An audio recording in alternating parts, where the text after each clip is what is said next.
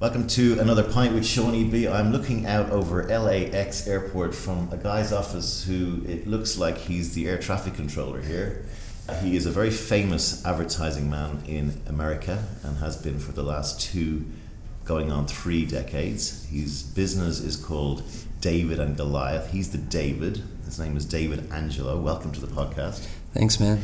Before we start, there's not going to be a Goliath who walks in and some big giant partner of yours, is there? No.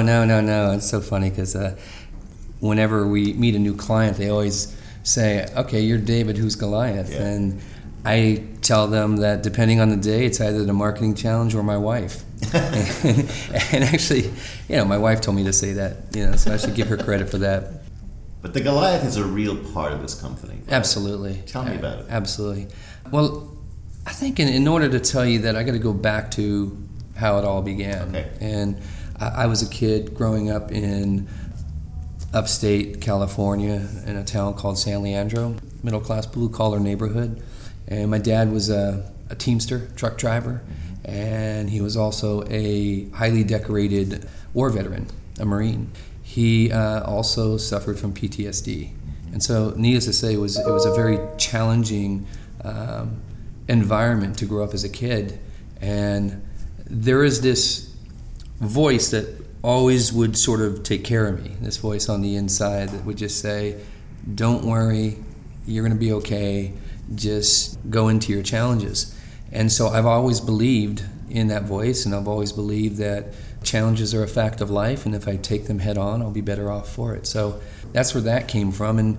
And so throughout my life, I've had these big, audacious challenges, whether it's getting kicked out of high school or being a Teamster for 10 years, always sort of working my way through life, trying to figure out what I wanted to do. So this inner voice you're talking about, was it as a child, because your father had PTSD, was he a Vietnam veteran? No, Korean. Yeah. Was that part of the problems that you had, that your father's illness was? Yeah, it was just tough, growing up in it was like a war zone, right? And when the more I understood what he went through, the more I was able to sort of make peace with all the noise. Were you the oldest? I was the middle. I was number 4. They used to call me 3 up, 3 down. So I was. You can often get lost in there. You can get lost in there. Yeah, exactly. But growing up in that environment, it really taught me so many things about life at a very young age. We didn't have a lot of money, so I kind of made the best of it. I was really scrappy. I had 2 paper routes. I used to wash cars, mow lawns, get golf balls out of the lake, sell them back to the golfers. I mean, I did anything and everything to try to make some money to either, help. Were you trying to escape? Help my family out or whatever. I wasn't trying to escape so much. I was just listening to that voice, and that voice has always been there for me. I've realized that the voice was there when I screwed up. The voice was there when I had to make a decision, and every time I listen to that voice, it's the voice of reason or conscience, your soul, your gut, whatever you want to call it, your higher self. Every time I listen to that voice, something amazing happens. Were you smart in school, or was No, I screwed up. I was pretty bad. The voice also told me that my creativity would take care of me. And so I had this sort of like confidence that everything was going to be okay. So were you good at art or writing? I was very good at art, okay. Yeah. I was kind of like the school artist, but not like great at math or writing or any of that other stuff. So what happened when you left school? What did you do? You said you became a Teamster. How did that all? Yeah, I got kicked out of high school a month before graduation. Oh, no. It was over a stolen. That wouldn't have gone down well. No. In fact, up on my wall right there is the piece of paper from the letter. Yeah, the letter kicking me out. Why were you kicked out? It's Come on. Crazy shit, man. Let's just say there was a stolen car. Oh no. Some drugs and all this other stuff involved, but and you're what, 16, 17? Yeah, just crazy. And so I got kicked out of high school. My dad got me a job in the Teamsters. I was working for Local 853, the graveyard shift, and packing trucks or something? Yeah, I was working for a spirit company called Seagram's.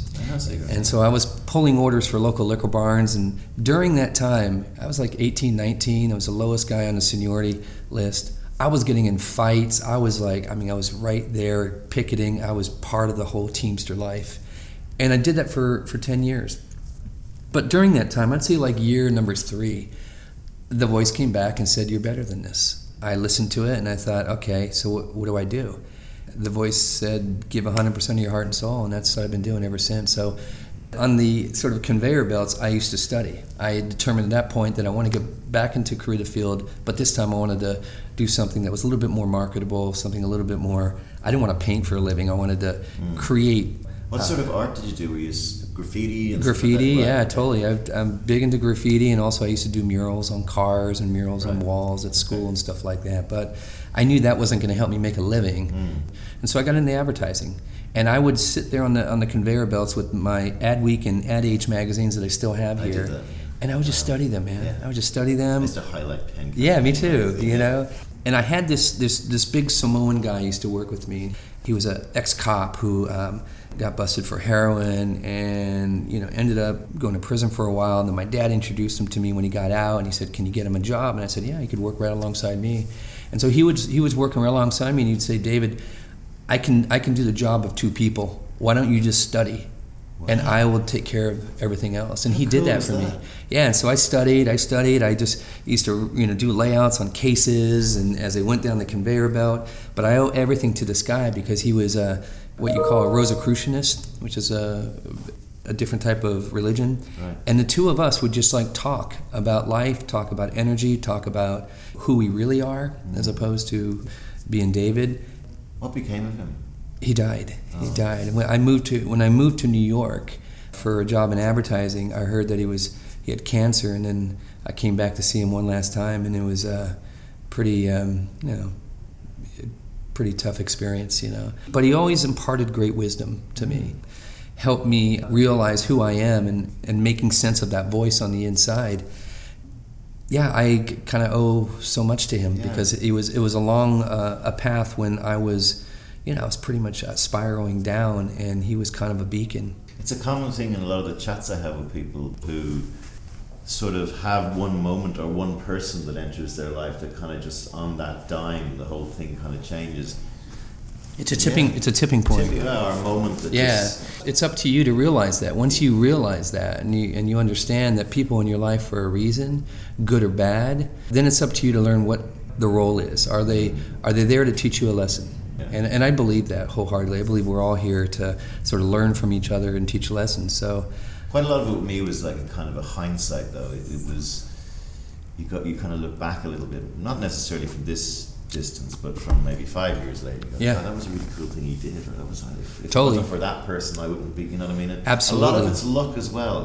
Just it is being in the right place at the right time. But I really believe that everything in life happens for a reason. Right. That you're here for a reason. That I'm in this office for a reason. That the people that are outside my office are here for a reason.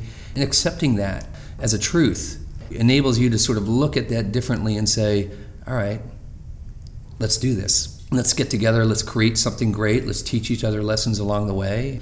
And you also have to have the ability to let go of failure, let go of guilt, let go of your past, let go of all this shit that sort of drags you down. I call it the life junk. And if you can do that, then you start stepping into who you really are, which is that ultimately is that voice on the inside. You got to New York. What made you go to New York, and how did that all happen? Somebody sent me a postcard that read, "Do what you fear, watch it disappear." And I put it on my refrigerator, and I thought, man, what a cool statement. I mean, it's kind of pretty simple. You just have to do it. And so when I graduated from college, I graduated with a degree in advertising. I looked at my refrigerator, and I was thinking about where to go to next. I could either stay in San Francisco and work at one of the great agencies there, or take on my biggest fear, which was New York. And New York at the time was, it was a city that had this really tough reputation. It was back in the Telly Savalas, Kojak, and Hill Street Blues days when all you ever heard about it was killing Central Park jogger, all that stuff. And so I looked at it and I thought to myself, I don't know anyone in New York. It's a city that is so big and so intimidating. And I thought to myself, if I go there, then I'm doing what that card says, and I'm just going to go all in. And I've always been the type of person who goes all in. I remember going there with my college partner, because the 2 of us were going as a team, and we ended up at a friend of a friend's apartment in Harlem, and we were overlooking, It was 3 o'clock in the morning. It was my first experience with New York, and we're overlooking the Central Park in the city, and it was all lit up. And I just looked at it and I said, I'm going to kick your ass. I'm going to fucking go all in. And so that's what I did. 3 years working there at DDB. I had the same thing with fear, because I look back and I go, the things that scared me most that I did were the most important. Right? And at the time they were quite terrifying, but like 3 years later you go, what was I afraid of? Exactly. Like, yeah. And why do you hold on to that? Yeah. You know, because the longer you hold on to that, that's just wasted energy, wasted life. So that's why I ended up in New York, and that's when I worked at DDB, and I had always dreamed of working for Doyle Dane. I used to have DDB is Doyle Dane Bernbach, famous creative director called Bill Bernbach, who's probably one of the greatest ever ad men. The greatest. They're very famous for doing the Volkswagen commercials, especially great print work in the 60s and early 70s. I remember going to that interview, and there was a wall of ads, of all the great ads from DDB. Yeah. And those were the ads that I had pinned up in my bedroom, you know, right above my drafting table while I was going through college. Yeah. And so I thought to myself, holy fucking shit, how did this happen? I'm here. Yeah. And then check this out, man, this is going to blow you away. So the first thing I worked on was Seagram's Crown Royal. Okay. And so we created this huge... packing them 2 months previously. We created this campaign for Crown Royal. I actually have it on my wall up there. It's like this big bottle, 16-foot bottle that we put on billboards. And I remember we won a bunch of awards for it. And I see it, yeah. And the head of Seagram's, a guy named Joseph McInerney and Brofman, invited our agency, the creatives, to come up to the Seagram's Tower in New York so they could have a roast to all the work that we created. And I remember I was like standing next to the CEO, and I said, you're not going to believe this, man, but I used to be a Teamster, and I used to drive a forklift truck, and I remember crashing the forklift truck. They wanted to fire me. In fact, they suspended me, and they told me I was a worthless piece of shit, and now here you are honoring me for these awards. And he looked at me like I was crazy, but within a year, this all happened. Yeah. Or a couple of years. And along the way, I think it's just an overall appreciation for your journey. Every time that something like that would happen, whether it was that or just the experience of working at DDB or working with President Clinton, those things, I would just step back and look at it and go, how is this happening? Yeah. And that voice that's always been with me would just say, keep going. Yeah. And so I just kept going. I had the same thing, like when I was very young, my first job, because I didn't go to college either. I did a little bit of an ad course, but I started work at sort of 18 in Ogilvy.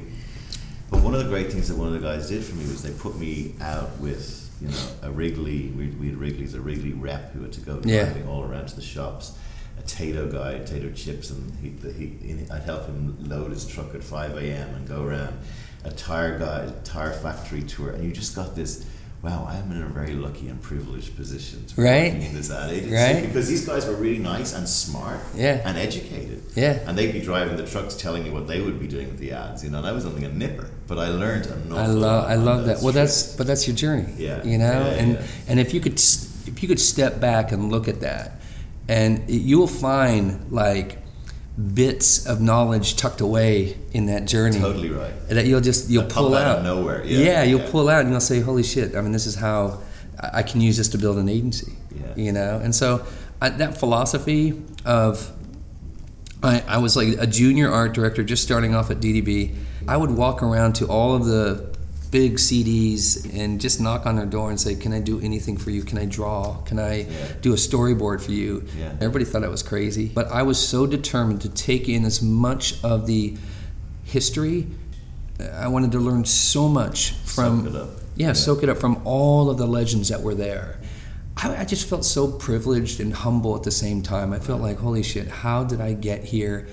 And I was so determined to make the very best of it, because I knew that I screwed up earlier in life, and this was my only shot. How was your old man at this stage? Was he proud of you then? My dad, absolutely. He was a huge fan. He's passed since, but I don't think he ever got a sense of what I did.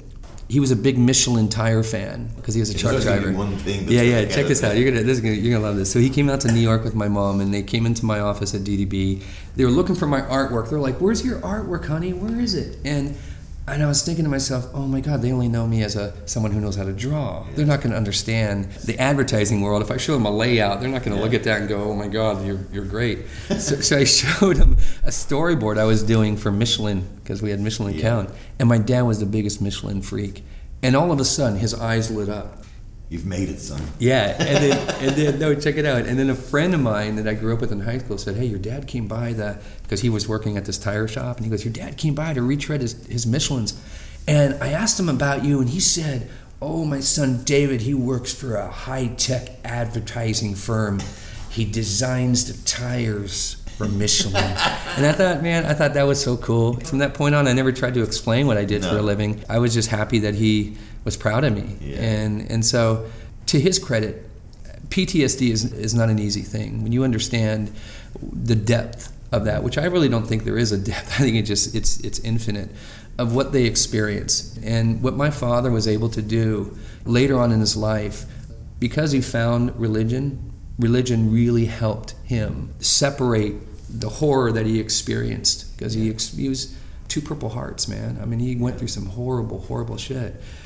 And there was a watershed moment for me and my father. I think it was in '92. I was taking him to Alaska for a fishing trip because he loved the fish. Yeah. And so the two of us were going fishing together. And, it was a moment on the plane when we were flying, and, I wanted to ask him what was my childhood all about. And before I could even get into that, he started to talk about his experience in the war, which he never shared with me.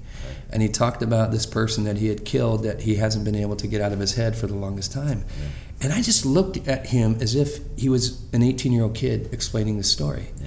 And it was at that moment that I realized that it was less about seeking forgiveness, but more about forgiving myself. And once that shift happened, then my journey of being true to who you are really started to take shape. Mm-hmm. That in life we're dealt a ton of different challenges, and it's really up to us. It's all about how we handle those challenges. We can look at it and freak out. We can look at it and run away from them, or we can look at them as an opportunity to grow. Right. And that whole shift started to happen for me. And you make a lot of mistakes along the way. I'm not saying I'm perfect. I certainly made a ton of mistakes in life. But I really believe that, from that point on, I was at Team 1, and then I got a call from Cliff Freeman, and I found the place that I always wanted to work for, which was the most awesome place in the world, working for Cliff for 5 years. And so again, Cliff Freeman, for those not in the ad business listening, was another very, very successful ad firm from 80s, 90s. And Cliff Freeman was again another legendary ad guy who I actually never met and don't know enough about. He's awesome, man. I actually had the opportunity to freelance him this past year, which was pretty crazy, because it was kind of the roles were reversed. But working there was unreal, because all of a sudden I am in this room with who I consider one of the greatest advertising legends, right next to Lee Clow and Bernbach, and I'm like learning from him, working with him, shooting with him, writing with him, and then all around us are the most talented people that I've ever worked with. Yeah. And it was just to be in that environment. It was less about this is mine versus yours. It was like it was ours. We all worked together to make great work. And after 5 years, I won like a ton of awards, and then at a certain point, I just thought to myself, there has to be more than this. And that's when I just quit my job. And Cliff was like, David, why are you leaving? And everybody was asking why I'm leaving. And if my dad ever heard that I left a job where I was making so much money, because he only made like $30,000 a year for his entire life, he'd think I was crazy.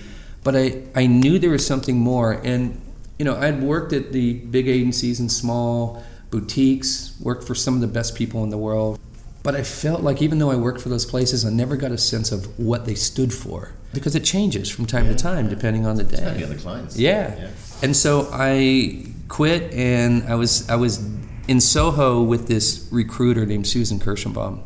And we're sitting down having drinks, and she laid out on the table all these different options. She goes, you can go here, you can run this agency, you can work with this person.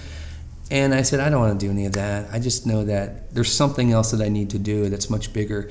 And she said, well, I have a feeling it's going to present itself to you. And sure enough, I get a call from one of my best friends who said, hey, you know what? There's a small car company in LA, in Irvine, called Kia Motors, and they really want to talk to you about starting your own agency. And I thought, holy fucking shit. And I got on the phone with... That rarely happens. Yeah, it rarely happens. Rarely happens. And, you know, I got on the phone with them, and I said, well, do I have to leave New York? Because I absolutely love New York. You know, it's kind of entrenched in New York. And they said, well, if you don't, we're in Irvine. It's going to be a long commute for you. And so I packed up my wife, my daughter, everything, and we moved out here to LA 17 years ago. And I was just really determined not to just be another ad agency, because the world has enough ad agencies. I wanted to create a company that was more of a mindset, something that would enable me to live my brand, my truth of who I am, of being a scrappy challenger, and inspire others to do the same. And that's when David and Goliath was born, because it comes out of who I am as a person. And I've always believed that when you live your truth, it's the easiest thing to remember. So if you're living your truth, you are, for the most part, telling your story, living your story. You're really doing what you love. And you know the deal about that, right? You never work a day in your life when you do what you love. I agree with that. So David and Goliath was launched in 1999, is that right? On the back of the Kia Motor Camp. Very good fortune to be able to launch an agency, right? Oh my God! With a founding client like that. But you know what? It wasn't that easy, because I'm not saying it's easy, but it was calling them. It was the wildest thing, because it was like you said before, there's a certain amount of luck that comes into play. But I believe that it's luck, resilience, perseverance, it's passion, it's all of these things that sort of come together. And 17 years of working on this brand. I mean, I had worked on big, more prestigious brands like Lexus and Volkswagen, and to take on this challenge, it felt like, my father was connected to Korea, which was a big part of it, and I really wanted to help this little brand overcome its biggest challenges. Kia famous for making the first bicycles in That's Korea. right. Yeah. We have one of those bicycles here, really? actually. Yeah. Okay. So the brand has been one of the most, it's probably a 4 share, 5 share. It's gone from being not even on the JD Power list to almost number one. Every year it grows. And you can go back all the way back to what we talked about earlier with Bernbach and Volkswagen, where the clients that stick with one vision, person, agency, whatever it is, are probably the ones that, looking back over 20 years, are the brands with the most integrity. I really believe that it all starts with authenticity. Everything in this world starts with... I heard a good quote the other day, was authenticity is the new bullshit. Yeah. I always say, if you're going to be a phony, be a great one all the way. Yeah. Don't stop. Just keep being a great phony. Integrity is not honesty. Integrity is wholeness. Integrity exactly. is just being who you are. Being who you are, man. You can be weirdo, but always be a weirdo. Yeah, totally. Just embrace it. If you're going to be a dick, go all in. You look at brands out there, and I always go to the top of the brand. Who is running the brand, right? And in order for a brand to live its authentic truth, well, then that person at the top needs to understand that, needs to live their authentic truth. Yeah.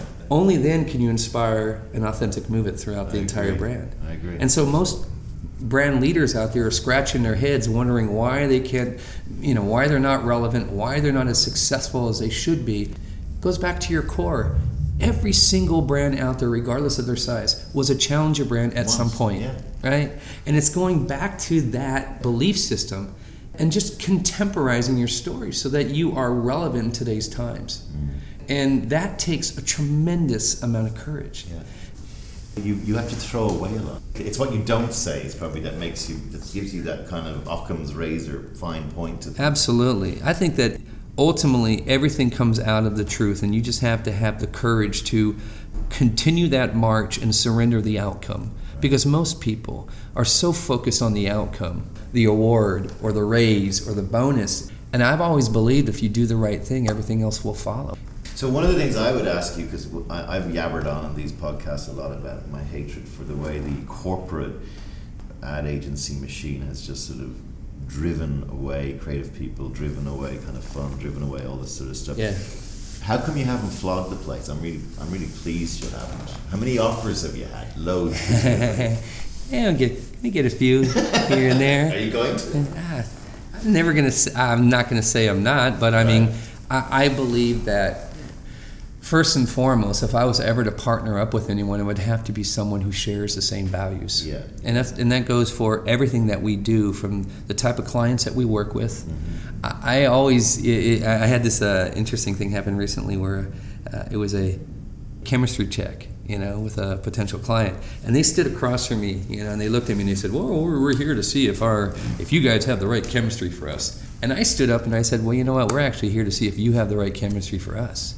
And then all of a sudden they stood up, like they set up, and fixed their shirts and all that. First and foremost, if you know who you are, then you know your strengths already. And you cannot chase people who don't share your values. Correct. If you do, then that's when you go off course. Yeah. That's when you stop being who you are. Yeah. And so I make sure that the type of clients that we go after are clients that share the same mindset, that anything is possible, that if you put your Goliath right in front of you and you put the right people in the room, that no Goliath is safe, that any type of BHAG is possible. Yeah. And that's why it's worked so well with Kia, that's why it works great with Jack and with the lottery and a few of our other clients. It's just being true to that. What about the idea, the old Jay Shia thing of, I want to see how big we get before we get bad? Yeah. How are you stopping that? I use that constantly. Well, we have a thing that we say around here. It's all about careful growth. It's easy to get lured, by a big brand that is going to provide a tremendous amount of revenue, but I just want to make sure that we stay true to who we are, because the minute that we stop doing that is the minute that we're no longer relevant. And so selective growth, careful growth is what it's about. And protecting culture as well as... Culture is with everything. Lots of more people, it's harder, right? It is hard because when you're growing your business, let's just say you bring on a big account, you have a certain amount of time to staff up. Yeah. And you don't have the luxury of handpicking people. You just have to, and that's when the culture starts to, shift. So we do a really good job of, first and foremost, establishing what is the filter for hiring people and clients. And it's all about Brave. Brave is a very simple philosophy. Well, let me state our mission. Our mission is to help people and brands take on their Goliaths and step into their greatness. That's always been our mission. So if we become better people here, of course we'll do better work. And of course it'll be a better experience for our clients and for everybody else. We inspire each and everyone around here to take on their fears. And from the wall of Goliaths that we have right outside the lobby there, where everyone frames their biggest Goliath, and we inspire them to take that on, and then we document it and house it on a site, to this nonprofit that we started called Today I'm Brave, which is kind of sweeping the nation, sweeping the world. So it started in Sierra Leone, and there were 300 kids. We sent T-shirts called Today I'm Brave and these manifesto cards to 300 kids in a Ebola-stricken village of Sierra Leone. Right. And what happened over 6 months was just nothing short of amazing. They adopted this philosophy. They created an education curriculum called the Brave Curriculum that inspired them to live their truth, no matter what they were going through, Ebola, disease, starvation, etc. They created a hand signal, like a bobbing thumbs up hand signal, as a way, anytime a challenge was coming their way, this was their signal to say that they were going to take it on. Yeah. Exactly. And what happened to this village is that it kind of transformed them, where they all of a sudden were coming out and talking about what makes them brave in ways that they had never done before. Yeah. And so we thought, like, oh my God, if we can change or create change 6,000 miles away, imagine what we could do for the rest of the world. So what we've done from there is we just launched it a year ago, and it's blown up. We're working with social causes all around the world, where people are basically sending in their videos about what makes them brave and inspiring others to do the same. So the link to this is in the blurb on the podcast. So you'll find links to the website and to this Brave new project. I like the idea of Brave because it's actually brave itself. Yeah. And I think that one of the things that you have with clients is you are constantly going into them saying, you know, you've got to set yourself apart from your competitors. You're actually, even if you're I had the problem with Gillette, you know, even if you're the brand leader, if you're the brand leader, you've got to be pioneering new ways. Totally. They're just afraid. People are afraid to be brave. Why? Why are they afraid to be brave? They're afraid to be brave because they think that if they're brave, it could backfire. So, there's the misperception of brave. And it gets tossed around a lot in our business, which is kind of crazy. It's like most people think brave is wacky. Or being like Mel Gibson in Braveheart, swinging blindly in the fray, and you know, running down a hill, charging the another army. Or they feel that it's about shoving work down a client's throat to try to make them buy something. That's not brave. That's just like some reckless act of adrenaline. Bravery, it takes a tremendous amount of courage to be true to who you are. That's it. Bravery is having the courage to be you. And when you look at brands today, you know when a brand isn't being true to itself. Correct. You're the first one to call bullshit on it, right? You know when a friend's not being true to who they are, because all they're trying to do is fit in, or all they're trying to do is go along with what's trending. Bravery is having that courage to be who you are. And that's scary, man. It's scary to know that you are super powerful beyond your belief. I think that's what frightens people. What frightens people is their potential. Yeah. And so when you think about clients or people who are afraid to make decisions because they're afraid of fucking up or they're afraid of losing their job or whatever, I just have to go and look at the people who weren't afraid and what they were able to do because of that. I mean, I would say another thing about clients and the marketing business, it's brave to not change. That's you know what I mean? Yeah. When you talk about we've already worked out who we are. Yeah, just a new client comes in, I want my own ad campaign. But why I want my own tagline. But see that's a big problem that we have because that person isn't being true to who they are or to their brand. So what they're doing is it's a self-serving agenda. It is. And that is, I'll be out of here in 2 years, but this is my campaign for Guinness. Exactly. I got a new line, by the way. Exactly. Yeah. And that's somebody who lacks bravery because they're not being true to who they are. Yeah. That's what we're up against. I was telling somebody the other day that people destroy brands. Leaders destroy brands. They come in and they throw the baby out with the bathwater because of their own personal interest, whether it's a golden parachute or whatever, as opposed to going into the DNA of the brand and saying, this is the truth. And it takes courage to identify the truth and say, you know what you're doing is great. Yeah. As opposed to trying to come in and put your thumbprint on just for the sake of doing so. And I think it's harder today with just the sheer noise. The brands that actually consistently appear in front of us and say, I can recognize you, I know what you're saying, but you're bringing something new to the party, but in your tone of voice or in your way is exactly where it's at. Let's move off the ad business for a second and talk to me a little bit about, you seem like a positive guy. What about your views on America, the world? We're on the cusp when we're having this interview. Will be appearing in 2017.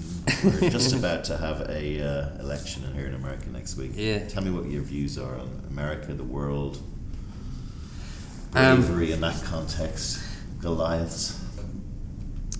I believe that everyone has a Goliath, right? And they come in all shapes and sizes. I believe that what's happening right now in the world, when you look at it, it's just people who are expressing their fear in one way or another. And what happens is, the reason why you express such fear is because you have very little or no self-awareness, very little confidence or love for yourself. And it's growing exponentially. And it's not because the world is more fearful, it's because people have more platforms to express that fear. Right. And I was talking about this yesterday, that it's, because of social media, the fear in social media are growing at an exponential rate, right? 30,000 years ago, you didn't hear about the dinosaurs that ate the village in China. Or the Vikings that sank their Ireland. or whatever, or all of the all of the people that were thrown off the temple in Guadalajara, you didn't hear about that. Yeah. You're hearing about everything now. And what's happening is that fear is feeding into fear. But what we need to understand is that you're always going to have fear no matter what, right? And we have a choice. We can either embrace fear or we can embrace love. And I believe that bravery gives you permission to release fear so you can embrace love, because that's who you really are. And that's why I'm positive. It's because I know who I am.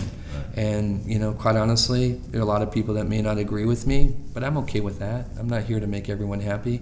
I'm here to live my truth and inspire others to do the same. And that, to me, is what keeps me positive. My last question, what would you say to the young tearaway if you went back and spoke to your younger self? I thought about that the other day, and I wouldn't change a thing, because I look back at my roadmap and the things that I experienced, and I'm glad I got kicked out of high school. I'm glad I did. Had that not happened, I would be in a completely different position.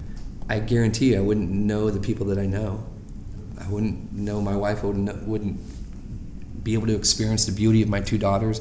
I wouldn't have a company called David and Goliath. I wouldn't be talking to you right now. I believe that everything in your life happens for a reason. So if I were to go back to my younger self, I would just tell them, keep going, keep going. I think that's what told me when I was a kid. That's the voice that I've always followed. And I believe that when you figure out that that voice has never let me down, that voice has always been there for me. I mean, that is the voice of reason. That's the voice that says that you can. That's the voice that says you got this. That's the voice that says keep going. That is your gut. And I've never heard anyone ever say, I shouldn't have trusted my gut. So why not go with that voice? And so I would tell kids out there, go with your voice, man. Don't follow the trends. Don't chase the money or the awards. Go find the mentors that you want to work for in life and be about that. Be true to who you are every single day. Use that as a filter for the people that you date, the friends you hang out with, and the company that you work for. And if you do that, you'll never work a day in your life. That's a great place to end it. David, Angelo, thank you so much for taking time out of your busy life. I think that was a very inspiring chat we just had, and a lot of lessons in there for everybody, no matter what your age. But thank you very much. Best of luck with your company. Thank you, brother. Thank you so much, man. Take care.